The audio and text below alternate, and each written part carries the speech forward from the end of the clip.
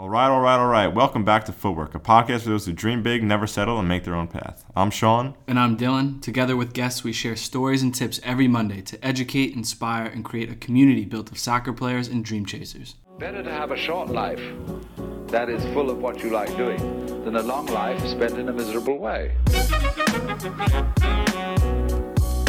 Welcome to Footwork. This is Stoppage Time with Footwork, highlighting some of the best moments from episodes.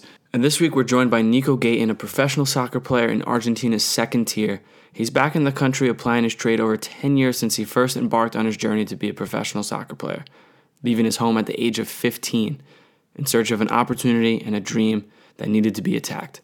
Listen to the full episode just below this one and find more at footwork.club, the official site of all things footwork.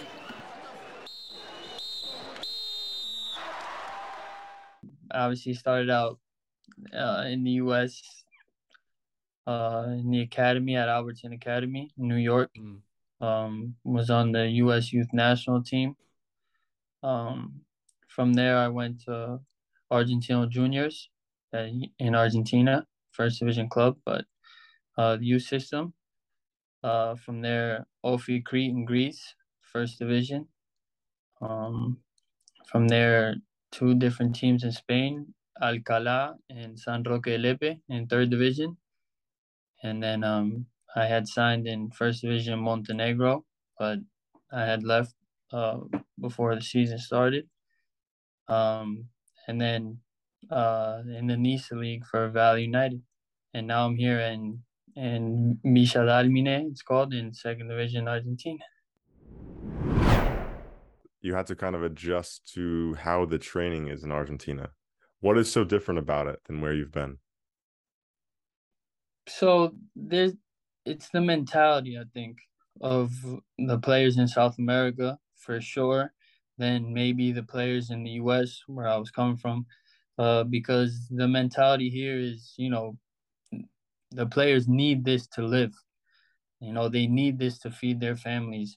Not everybody in this country or in South America in general is grateful. And I wouldn't say grateful, but they're not as I can't find the word, lucky to maybe have the things that we have back in the States. So training every day. I mean, there's not one player that doesn't train like he's playing his last game of his career. So obviously you have to match that intensity, because if you don't, then you'll be left behind real quick.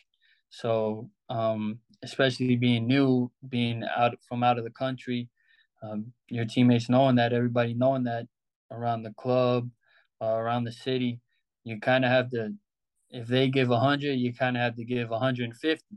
So obviously getting used to that, because I haven't had that in a while. Getting used to that is, not taking a toll on me, but, it's something you have to get used to. So every day I think I'm, getting more used to it, but it's been a while since I've experienced or lived this type of situation that I'm in right now. One of the major differences between, I think, a path like yours and many that we've had on this podcast is the timing of it all. You left home, the home country that you were born in, at the age of 15 to go play in Argentina. Now, you mentioned that your family's from there and everything, but it's still picking up and moving to a new place. So, I mean, what was that feeling like? Was it a mixture of nerves and dream chasing? How do you feel in those shoes from back then? Yeah, I mean, it was definitely tough. I mean, 15 years old, but then again, it was my decision. It's what I wanted, and thank God that I had the support of my family, which obviously helps a lot. But at the end of the day, it was my decision, and so even if I wanted to go back on it, I couldn't, because I had already made that decision, and that's what I wanted. And it was tough. It was tough because as a 15-year-old, in high school, and you're missing out on a lot of things, and you know, but at the end of the day, it was for a reason. So obviously I had that goal this is what I wanted. This is what I wanted to do. And I thought that was the best way to achieve it. So I knew no matter what, I had to be strong and I had to stick it out and I had to go through with it. What were some of the biggest lessons you took away from him or that he taught you? Well, I'll never forget. We were doing a drill. We would do it a lot. It was like 11v0. So playing out of the bag. It was in preseason. And like different ways of how we were gonna play out of the back and all that stuff. So there was two defensive midfield. There was me and there was an older guy who was the captain, a Greek guy, and he was in his 30s, so he was fairly older than me. I was only 18, 19, and Gattuso wouldn't really get after those guys as much, you know. He would kind of go through the motions, and so we were doing this drill where the defensive midfielders had to come back and get the ball from the center backs and then play out. And so I would just do what the captain did in front of me. And I remember he stopped training and he went off on me, just went off on me. Because of my positioning when I went to go receive the ball. I was receiving the ball facing my own goal instead of turning my body. So training finished and we went upstairs to the locker room and he came into the locker room and he called me into his office. And I sat down and I'll never forget, all the coaching staff was there and he was sitting there and he said, I'm going to tell you a story. He said, when Ancelotti first got to Milan, I was young. I was like you. And I was, I had a lot to learn. He said, and what I did to you today, Ancelotti did to me every day for a year straight. And he said, it wasn't because he hated me but because he wanted me to get better. And that's what I'm trying to do to you. I'm trying to show you or teach you these things to help you get better. And so when he said that to me, I mean, he didn't have to call me into his office and tell me this. But when he said that to me, I kind of, put my head down and was like, wow. He's over here talking about when he was at Milan with Ancelotti and, I'm sitting in front of him and he's saying that he's trying to do the same thing with me. It gets to you. It gets to you for sure. So it got to me. And every time, I heard my name being yelled, instead of putting my head down, I was happy. Because I knew, and it was something that I'll never forget. And that's something that I tell to a lot of people and something that'll stick with me forever.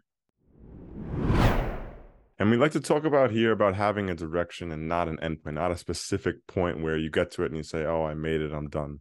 Now, where are you now and what direction do you want to go? I mean, I think I'm where I want to be now in life. I mean, 27 years old, like I said. The league that I play in or the team that I'm on, the league that we're in is really, really competitive, really, really tough. Where I want to go, I want to be able to play as long as I possibly can.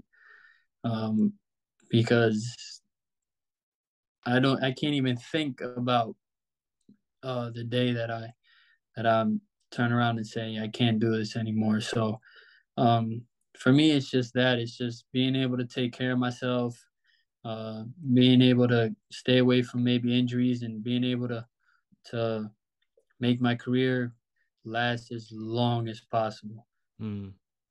That's gratefulness right there for all the kids out there. That's gratefulness and where he is and gratefulness for what he gets to do every day. Love that, man. We're gonna hop into the fast feet round now. So some more quick fire questions to wrap up. We'll start with favorite player growing up. Riquelme. That's fucking fire answer. Love that. Favorite moment in football? Favorite moment? Probably signing your first professional contract. Most Signing my difficult first moment? All the times I've had to be away from my family and miss, important things. Yeah. Sacrifices. Best advice you ever received? Treat others the way you want to be treated. Yeah. Especially in this game, like you said, just kind of helps you get into the teams, helps you adapt. Yeah. 100%. Favorite place you've lived so far? Probably Sevilla, Spain. Ooh. What about it?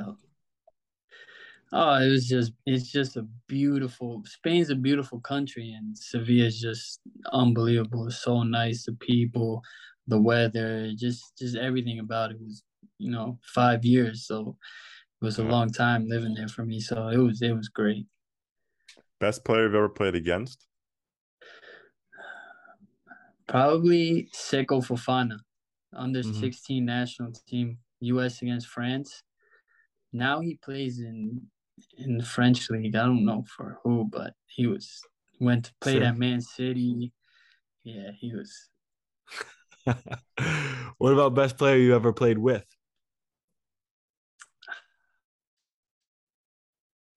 I got two. One was, they both played with me in Greece. One was Matias Veron, Argentinian guy. He's a defensive midfielder, but he's retired now. And the other one is probably Michael Hoyos. He's American, Argentinian. Now he plays for, I think it's Liga de Quito in Ecuador. Brilliant. If you weren't a footballer, what would you be? Probably coach. Nice. So that's where the career's headed afterwards? I don't know. I don't even think that about far. that. Yeah. No, I feel you. Do you have any favorite books?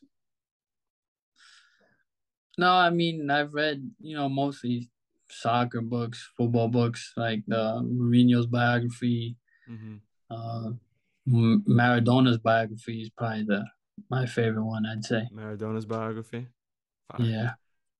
Any quote or mantra that you live by? God gives his toughest battles to his strongest soldiers. What a place to end it. Footwork is sponsored by ourselves and great companies such as Kong Fitness. But we love to partner with new brands to make their own paths, so get in touch if you must. Footwork.club, the official Footwork website, is now live, so make sure you go join the club and check out all the new content and all the new features. Find us on YouTube at Footwork Podcast. You better like and subscribe while you're there. If not, I don't know what to tell you. Find us on Instagram at Footwork_podcast. Great time there. And Twitter at Footwork Podcast. TikTok at Footwork Podcast, where we like to post dance videos. Those are great, but more importantly, amazing content for any dream chasers out there. Plug, pass. Tell your friends, your enemies, your mother, your brother, your sister, your pastor, it doesn't matter who. Tell the mailman, your dog, anybody that can listen. Like, subscribe, review, because all of that helps while you're there. We'll take whatever we can get to join the club. Join the club. He messed me up. I mean, he can just mash it together, so it's fine.